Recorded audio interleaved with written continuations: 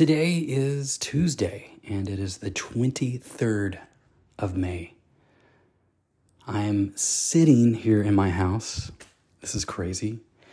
And just seeing them do a lot of work. Now that I'm out of school, I can come and kind of just observe everything and learn the ins and outs of my house. Even though I grew up in this house, I'm still having to relearn everything about this house. It's pretty epic. Today we're going to continue talking about the sower of seeds.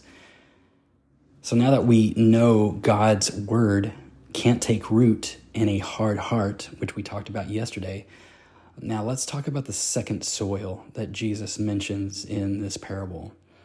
The shallow soil. The farmer threw seed that landed in a place where there wasn't much soil. And something did sprout quickly, but it was immediately scorched by the sun because its roots didn't go deep enough. You may want to write this down, maybe in your Bible, maybe on a sticky note, but check this out. Nothing of substance can grow in a place that's shallow. Let me say that one more time. Nothing of substance can grow in a place that's shallow.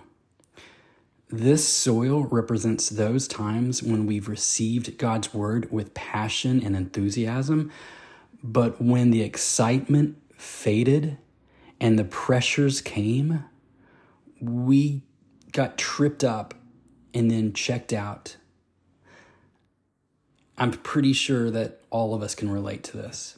I know I can. I know that every year as a teenager, when I went to summer camp, this was me. I was shallow. The seed was shallow. I mean, I was on fire. During the summertime.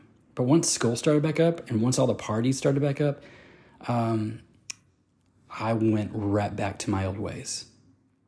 Now, here's the problem. The problem is when we can't handle the heat, we become easy to beat. Now, when something bad happens to us and our faith gets tested, it can be a natural reaction to put God on trial. We begin to question him, as if it's up to us to decide if he's still good, faithful, and even worthy. Now, if we come to the conclusion that because our circumstances aren't good, then God must not be good. We're like the second soil in this story. Our faith was short-lived because it was shallow. But we don't have to settle for shallow faith and temporary highs. We shouldn't forfeit the very seed we need to flourish, even when the heat comes. Now, we weren't made to just survive the heat. We were made to thrive in the heat. In Jeremiah 17, it tells us that the person who trusts in the Lord is like a tree planted by water. It sends its roots out toward a stream, and it doesn't fear when heat comes. It doesn't stress in a year of drought. That means the pressure of this life can't wipe this kind of person out. In fact, the pressures in this life actually make this kind of person stand out because their leaves stay green and they keep producing fruit. They are confident in Christ, even when the worship music fades. It means when troubles come, they don't give up. They grow up.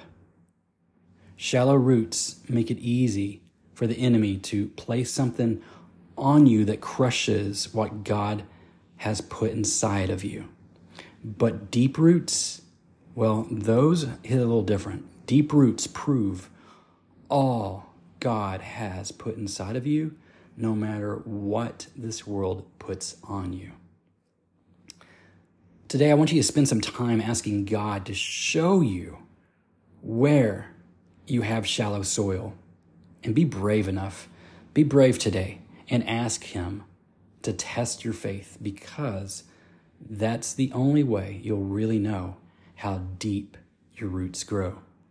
Today, we're going to look at Matthew 13, verse 20 and 21. It says, "The one sown on rocky ground, this is the one who hears the word and immediately receives it with joy. But he has no root and is short-lived. When distress or persecution comes because of the word, immediately he falls away." Luke 8, chapter 13, same story, but this is how it reads. "And the seed on the rock are those who, when they hear, receive the word with joy, having no root. These believe for a while and fall away in a very short time of testing."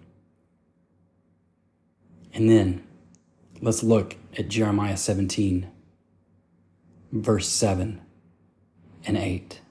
It says, "The person who trusts in the Lord, whose confidence indeed is the Lord, is blessed. He will be like a tree planted by water. It sends its roots out towards a stream. It doesn't fear when heat comes, and its foliage remains green. It will not worry in a year of drought or cease producing fruit." Lord, we thank you for today. We thank you for your word. We thank you for this parable, this story that we can easily implement into our lives. God, thank you for just your love. And we pray that today, that your word would go deep, the roots would go deep, and that we would grow in you and in your word and in your truth. We thank you, God, for all that you do and all that you've done. And today we just ask you